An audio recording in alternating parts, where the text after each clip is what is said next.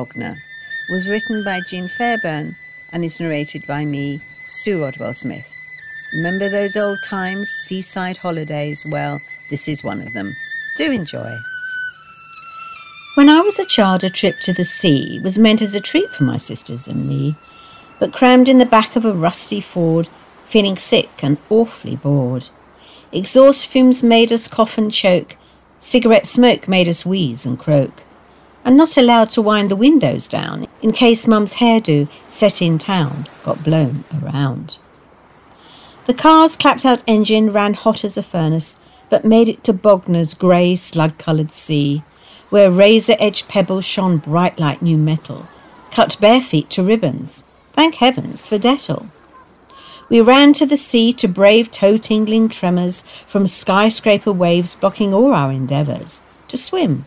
So bobbed up and down like three corks in scum water, while Nan picked our clothes up and acted as porter, chain-smoking menthol tips from her pack of 20, relaxing in a deck chair, always alert as a sentry.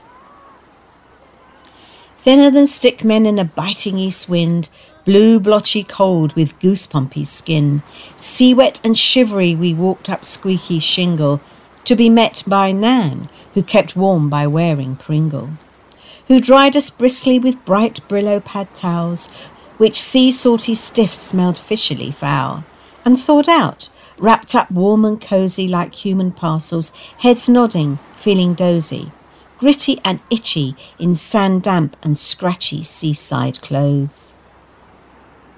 Hag-toothed breakwaters in slime-blackened wood supported balloons of bulbous bladder-rack hoods. Sashes of seaweed formed green, tentacled drapes which like curtains sheltered Dad, who, hidden, waited out of the wind while his kettle boiled on a primus stove. So old, we girls thought it was certain to explode and blow our happy family into parts of bodies and bits, like the human confetti following a nighttime bombing blitz. But Dad contained the conflagration in expectation of eating Nan's homemade picnic treats, currant rock cakes, gooey flapjacks, and her special meat treat, American-style sandwiches of polished pink luncheon meat. One day out we heard Mum shout and saw her with an awful pout, so Dad jumped up and raised his mug and proposed a toast so he could boast, "To my wife, who is my life, and of course my beloved Queen." But she just said, "Oh, go away," and almost spoilt our special day, refused to eat Nan's shop-born sweets, and hated how the sun would beat on her alone with migraine heat. Despite Mum's moans, we girls had fun. Nan bought us pop and sticky buns on the journey home, and grown-ups beer, but drank too fast and felt awfully queer.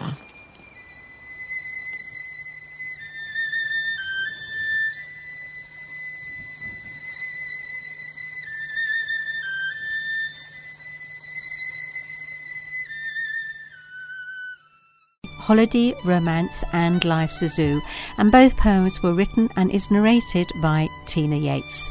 Do enjoy. "My darling, I'll love you forever," he cried, with his hands up my shirt. "My love, I'll always adore you," he sighed as he lifted my skirt. We romped and we rolled in the heather. I was dazed by the blue of the sky. Passion blazed in the holiday weather, though my heart somehow knew that he lied. It was fun while it lasted. I knew that for us two no future was there. But oh, the delights of that heather mat, when my soul and my skin were both bare. Life's a zoo. A bird in the hand is worth two in the bush, but the two in the bush sing the loudest. Cage a wild animal, there for all to see, but look in or looking out, who is proudest? Let them free to roam, those proud beasts of the wild. If they hide, who blames them? For why should they trust? As you toil in your cage, a human, a child, wonder why we're locked up. Who says that we must? Absolutely charming, Tina. Thank you very much indeed. The tale you're about to hear is called Annie, born 1890, written by Jean Fairbairn and narrated by me, Sue Rodwell Smith. Annie woke up with a start. She knew that the day would test her stamina, her patience and the buoyancy of her shrinking post office savings account. There again, she made this effort only once a year, because she had no remaining relatives to make it for.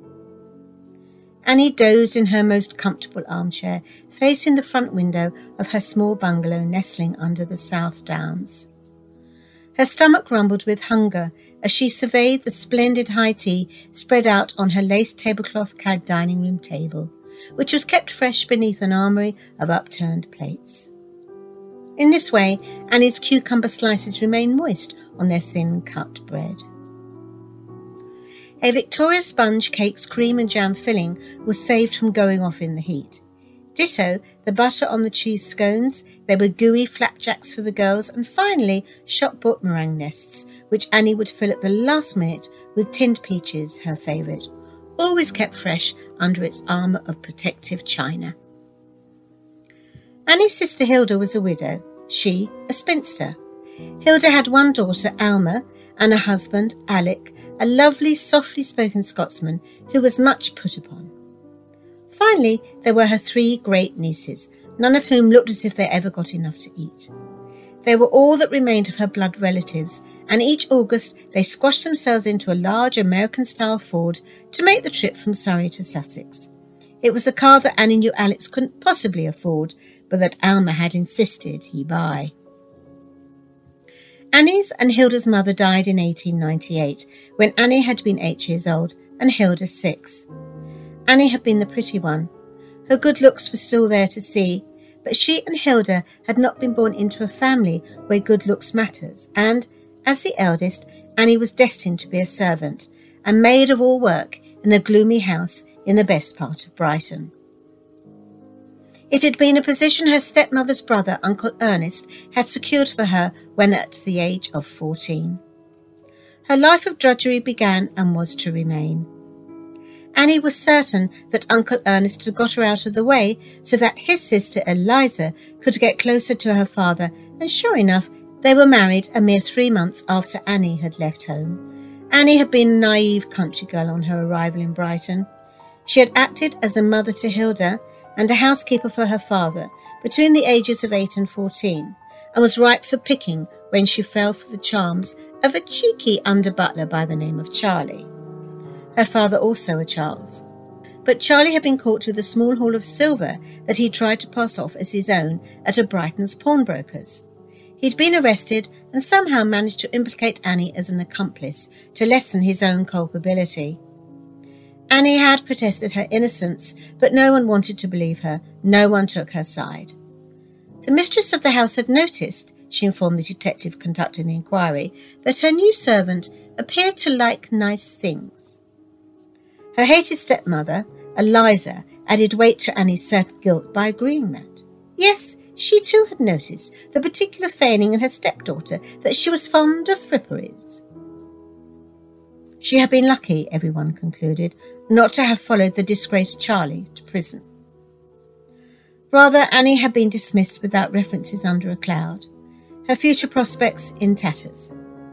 Worse still, her stepmother had taken a riding crop to her on her brief return home, and her father had stood back and let her do it. Annie was found a position as a live-in servant at the vicarage in Hassocks, where she spent the rest of her working life.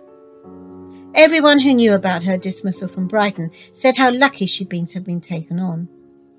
What none of the family knew, not even Hilda, who when their stepmother was alive had been forbidden contact with her, was at the vicarage she has given birth to a baby boy, who had immediately been whisked away and adopted.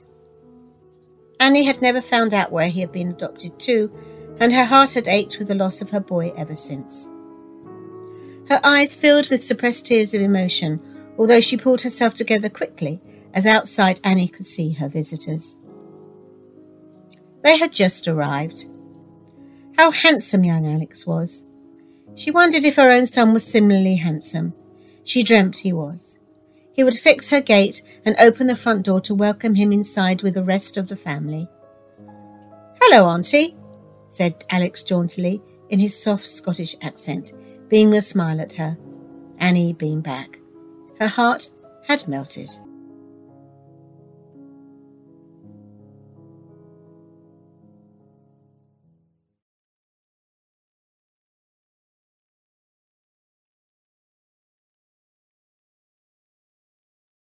The tale you're about to hear is called Glimpses of the Past, was written and is narrated by Helen O'Mahony.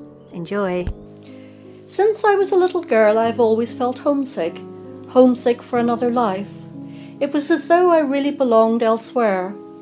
People commented that I seemed wise beyond my young years, and some said that I was an old soul. This intrigued me and seemed to confirm the feeling I had. In my dreams, I saw the faces of people who seemed familiar and close to me, and the feeling of belonging was so overwhelming that I would wake with tears trickling down my face. When I was old enough, I decided to have past life regression with a wonderful lady called Elizabeth. She was the first person who really understood this longing in me. Many times she put me deeply under hypnosis, and each time I found myself in a forest with a damp, sweet smell of the fresh earth in my nostrils. In this life, I carried a basket filled with plants and herbs for which I foraged. In time, I knew that I was a healer, using knowledge and skills learned from my parents and grandparents before me. I used my understanding of plants to make medicines to help friends, neighbours and passing strangers. My ancestors were well respected as healers and medicine people, and my purpose in life was to carry on their work. Sometimes I could see clearly the face of a child whose leg was wrapped in a poultice I had prepared, or an elderly woman drinking the healing potion I had given her. Their love and gratitude warmed me. I did not expect payment. There was such a feeling of belonging and acceptance in our little community that it eclipsed anything I experienced in my real life. In the dimly lit hut where I treated my patients, there was always someone else by my side, someone who cared deeply for me and who was my protection and comfort. He called me Sarah, and I knew his name to be Gabriel. His image was always just out of reach, and when I woke I felt bereft. Elizabeth reassured me that I would one day see him clearly. I believed that he was the missing part of my soul and that I would not feel complete without him. My normal life was becoming gradually more unreal, and my friends would comment that I was becoming distant and that I was becoming obsessive about getting back to my former existence. They felt that I was throwing away my current time on this earth. I appreciated their concern, but I felt pulled so strongly to get back to Gabriel. Finally came the session with Elizabeth where Gabriel spoke to me in such a way that everything changed. He sat holding my hand so tenderly that I felt overwhelmed with his love. He had something important to tell me. For the first time I saw him clearly, fresh-faced, smiling gently, and with the kindest blue eyes I had ever seen. I knew that he was my soulmate, and that this was the person I had been searching for all my life.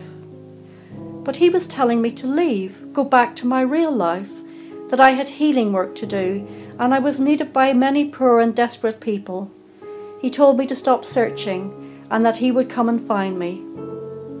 When I woke, I was both happy, and also grieving for my life in the forest with Gabriel, but I knew it was time to stop.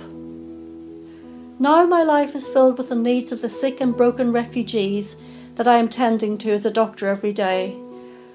I know that I am helping to make their lives bearable in this harsh landscape. I still yearn for that other life, but this one is real. I believe one day that Gabriel will find me. I sometimes look for him in the faces of strangers, but I have faith that our time will come, and that one day I will look up and see those beautiful blue eyes gazing lovingly into mine. I have hope.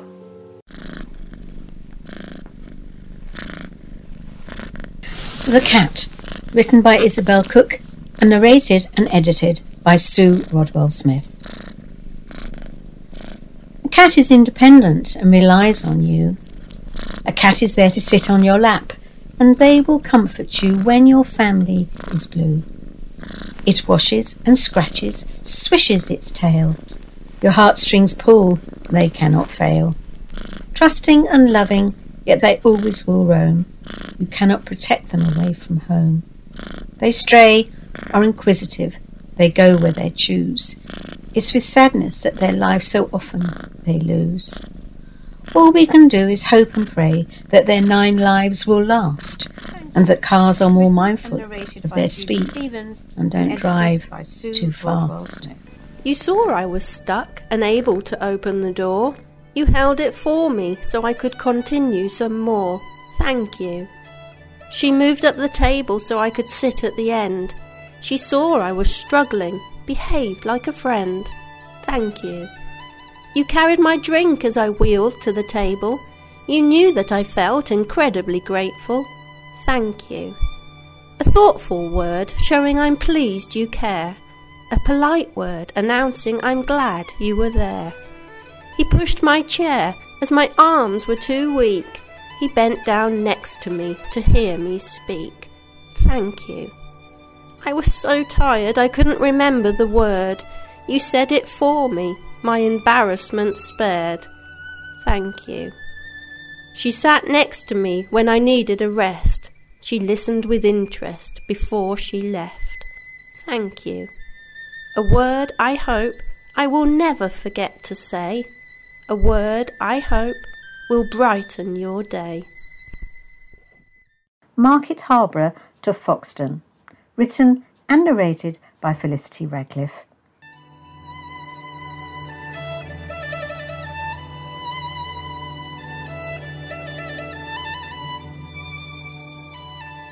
In this poem, each verse forms a haiku. That's the Japanese form of poetry where the first line is 5 syllables, the second line 7, and the third line 5 syllables again. The poem's called Market Harborough to Foxton on a Bank Holiday, Grand Union Canal, Market Harborough Arm. Warehouses reborn. Containers spill with flowers. Boats throng the basin. As we leave, we gaze at the manicured gardens that line the canal. A mowbot at work munches on the verdant grass, weaving back and forth. Hawthorn bushes hide identikit deluxe homes on a bleak estate. Swallows swoop on high. Dragonflies pause on our roof, imbibing the heat. Mud-trodden pathways carved by thirsty ruminants seeking refreshment. An owl box on stilts shields its nocturnal owner from the zealous sun. Quaint brick-built bridges, crouched in puffs of greenery, span shallow water. A taxing swing bridge vexes the mind and body. Angry drivers hoot. Now the towpath teems. Gung-ho cyclists and runners disturb fishermen. Bank holiday lunch. Cacophonous beer garden. Leicester's out to play.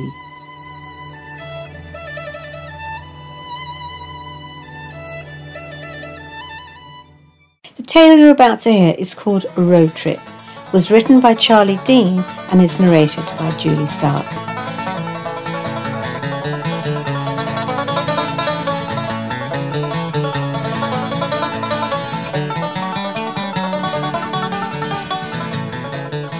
Stop the car! I've changed my mind.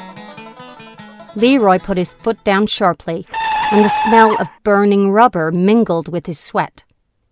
She saw the white of his knuckles as his hands gripped the steering wheel.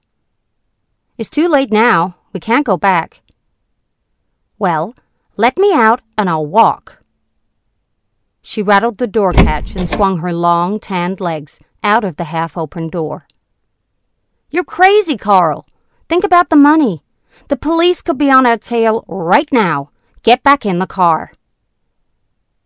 They sat, staring at the road ahead and the Blue Ridge Mountains spanning the horizon.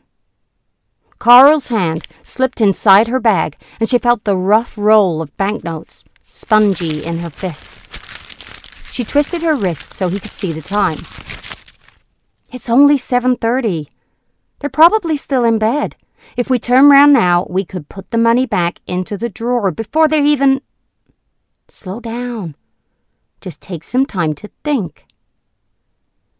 He drove the car along a few more miles, then suddenly veered off onto a dirt track leading to a hamlet. It was no more than a desolate arrangement of shacks piled along the roadside. Carl thought it looked abandoned, but no. A handwritten sign propped in a window read, "Drinks." The woman who opened the door could have been any age. Her skin pitted with ingrained roadside dust, her greasy overall tied with a knotted rope. She poured Leroy a scotch, then shuffled over to the stove to fill the coffee pot. The walls inside the shack were no more than rough-hewn logs. The shelves on each side of the stove were piled with jars of dried provisions, beans, lentils, and preserves. The floor was bare boards, scattered with rag rugs. The air was thick with the smell of burnt grits. Carl sat on the edge of a hard chair, careful not to snag her tights, and began filing her nails. In her mind's eye, she saw her bedroom. Pink gingham curtains and throw. The petal-edged clock that Pop had carved for her, and the chest lined with childhood toys. A threadbare rabbit, picture books, and a doll that shut its eyes and wet itself. She had placed the letter on the mantel, and now imagined Ma opening it. Crying, calling Pa. Of course, they had never liked Leroy, and he knew it. But given time... The woman went to throw the coffee dregs out the door. "Well?" Leroy swung round to face Carl. "Well, what?" "Have you made up your mind?" Carl twisted the ends of her hair and avoided his gaze. "I gotta go back. Things'll work out. It's for the best." "You promised. You said..." "I changed my mind. It doesn't alter what I feel for you." But did it? She took a long, hard look at him. His stubbled skin and musky smell. His troubled eyes. He was handsome, yes, and when he pressed her close, hard to resist. But he didn't like her friends or folks. Wanted to prise her from her shell. It was his idea to steal the cash. Leroy glowered at her. He could look real angry when he didn't get his way. She lifted her bag and stood up. "I need to use the bathroom." The woman gestured toward the back of the shack. "Outside in the yard." A single thorn bush grew, up against a shattered fence. A chill wind was blowing, and Carl wrapped her arms around herself, shivering as she walked across the stony ground to the far end of the yard. She could smell the lean-to as she approached, a mixture of skunk oil and stale egg. She pushed open the door to reveal a hole in the ground. Flies buzzed round the smeared pit. How could people live like this, in what was meant to be the richest country in the world? She lifted the flap of her handbag and squirted her perfume spray into the air, then prepared to squat. When Carl got back to the shack, she could hear voices that stopped when she approached. The woman had poured her fresh coffee, which she sipped, looking at her watch. She noticed Leroy's glass had been refilled, and there were new logs on the fire. Carl leant back, feeling suddenly relaxed. She had woken early, before dawn, so they could make their getaway. Now, the wood smoke and the heavy ticking of a clock lulled her into a state somewhere between sleeping and wakefulness. She thought of Ma and Pa, imagining the relief on their faces when she returned. A stream of coffee dribbled from her lips, and she tried to lift her arm, which was hanging by her side as though weighted by lead. Her tongue felt swollen and twisted in her mouth. She tried to speak to Leroy, who had moved his chair and was sitting by her side, his hand resting on her arm. From beside the stove, the woman was watching her. Carl saw that Leroy's cheeks were flushed and his eyes bright. She felt a tight pain wrench her gut. She wanted water, but her mouth felt as though it was stuffed with candy floss. Her bag had fallen to the floor. The roll of notes spilled out at its side. The air was dense. It seemed as though the room had filled with smoke. Carl tried to scream, but no sound came. The light was fading, and suddenly went out. A siren wailed and passed the shack, deafening at first, then gradually fading. Leroy looked out of the door at the road, empty now, stretching out into the distance. Then he lit a cigarette. Let's clear up this mess. They worked together for a while. Then the woman handed him a spade. Leroy walked into the yard, relieved himself into the pit, and began to dig. Pushing her bangs back from her eyes, careful not to snag her pantyhose. She wanted water, but her mouth felt as though it was stuffed with cotton candy.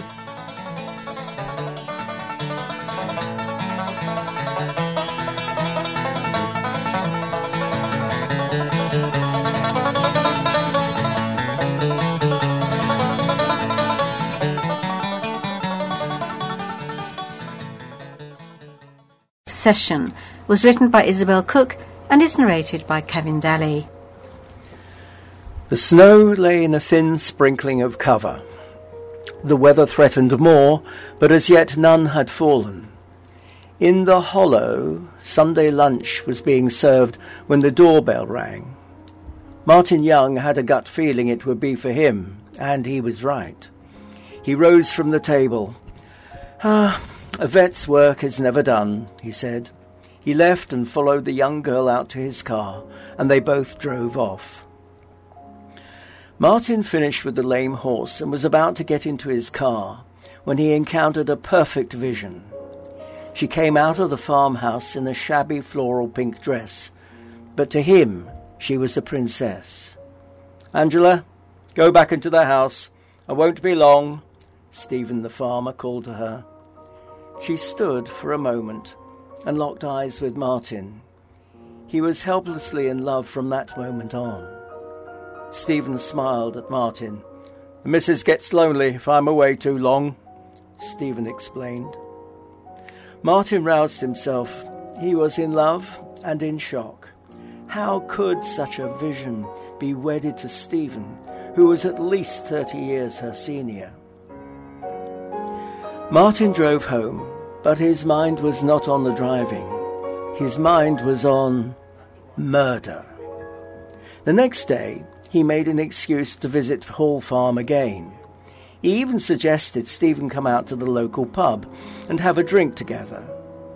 Martin did not usually socialise with his clients, but Howard, the senior vet at the practice, welcomed a more friendly approach with the farmers. Martin did not see the vision again for some weeks, until one evening Martin and Howard, with a few of the locals, had a bit too much to drink. Martin climbed into his car and took Stephen home. There was no drink-driving legislation in the 50s.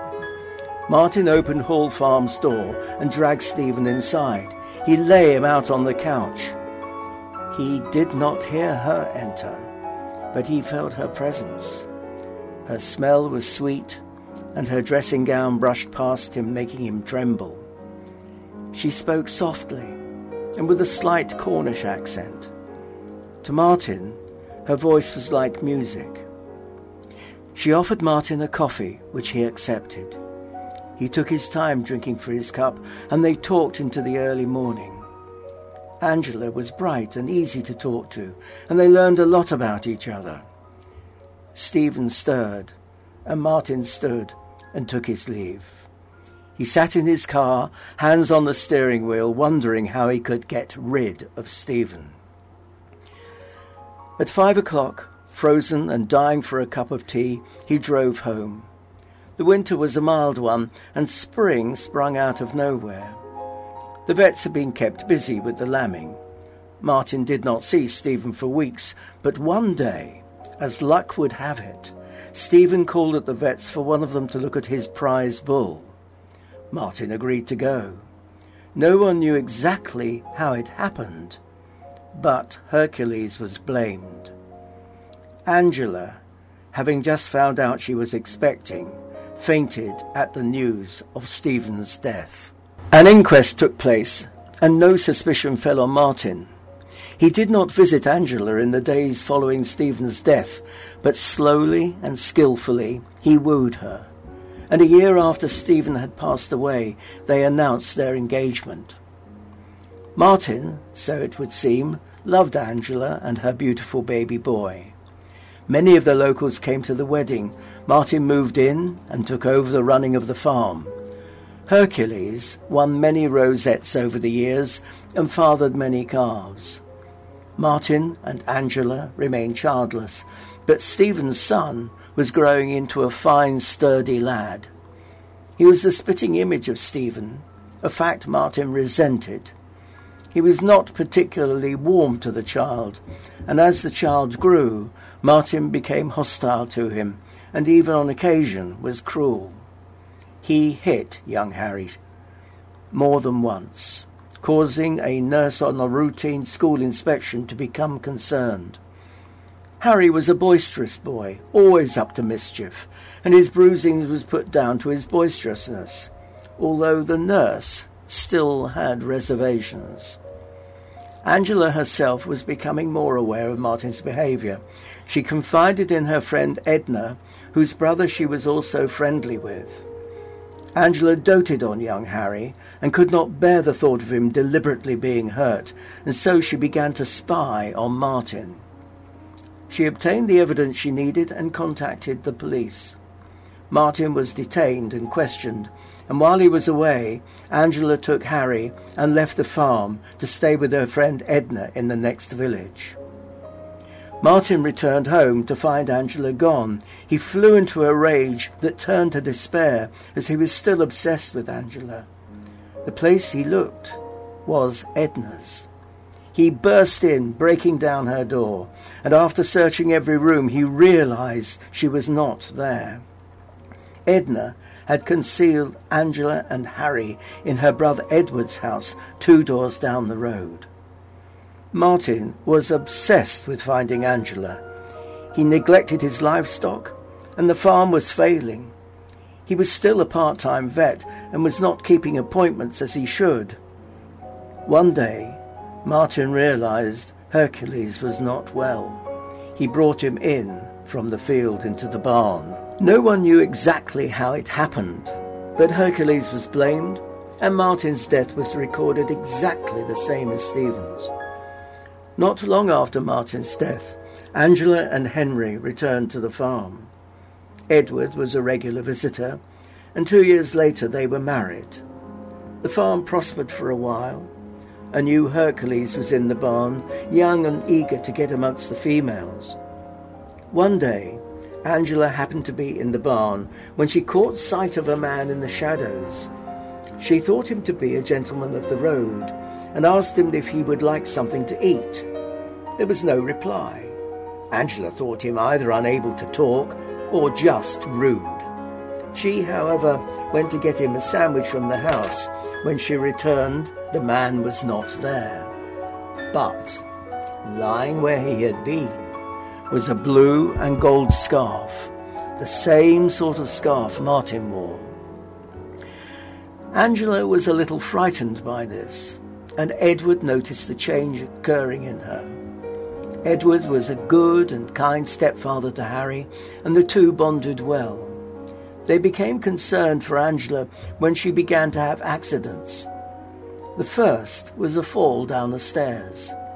Angela swore she'd been pushed, but both Edward and Henry were out visiting a neighbour at the time, and there was no one else at the farm. The second time, she'd been in the car when she swerved and went off the road, hitting a small stone bridge wall. Angela swore someone had control of the wheel. Edward and Harry began to be concerned over her mental state.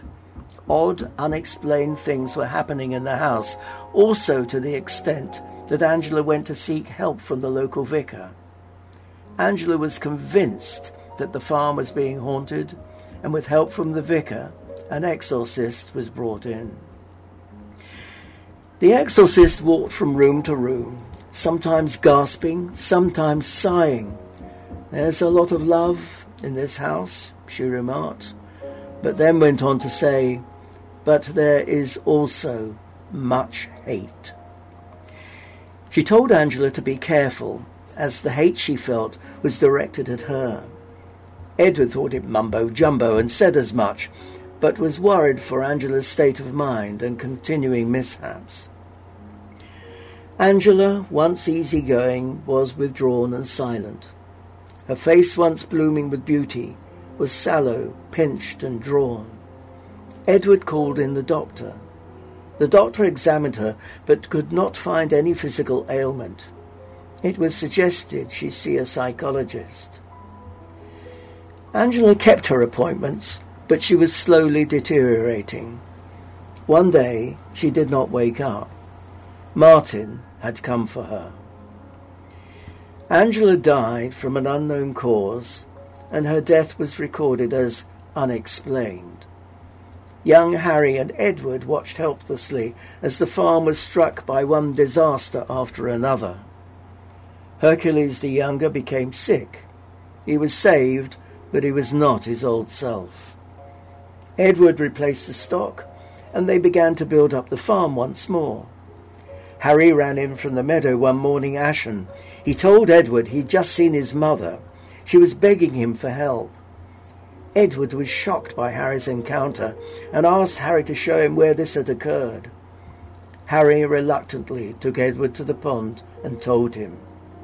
She was by the fallen tree. She spoke and begged me for help.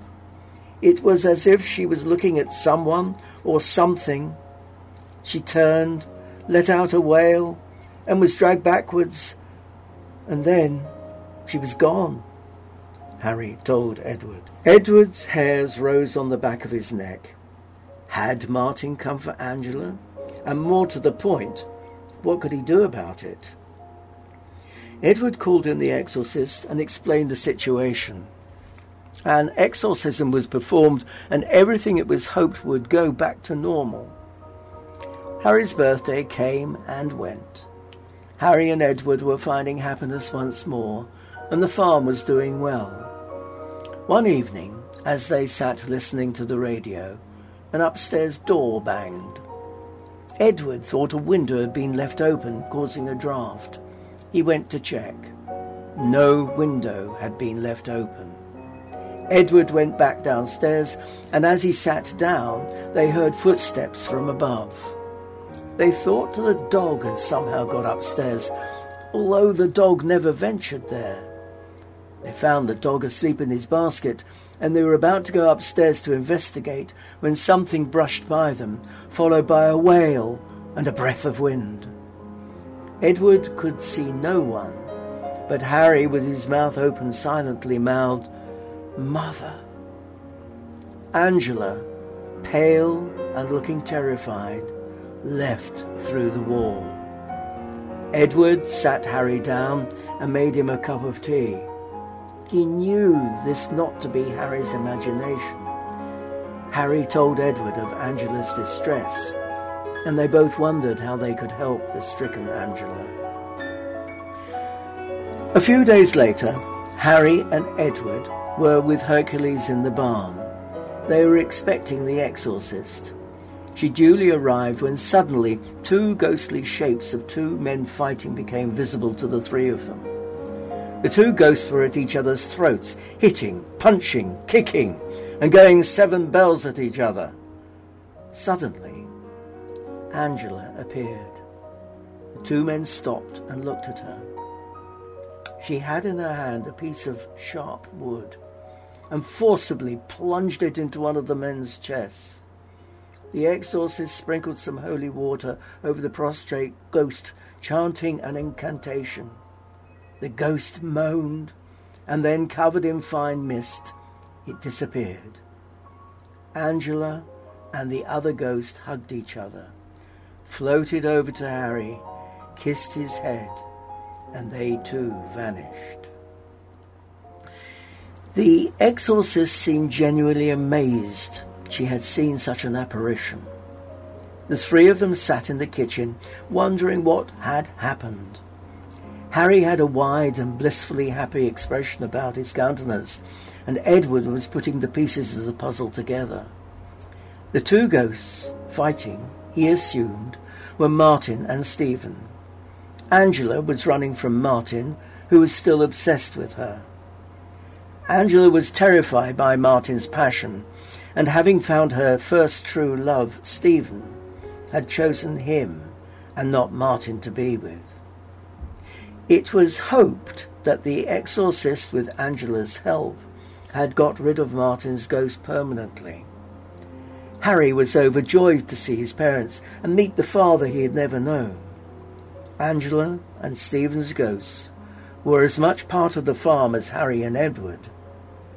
Harry often saw his parents walking hand in hand by the pond, and they would sometimes see him, smile and wave. The farm prospered, and peace once more returned to Hall Farm.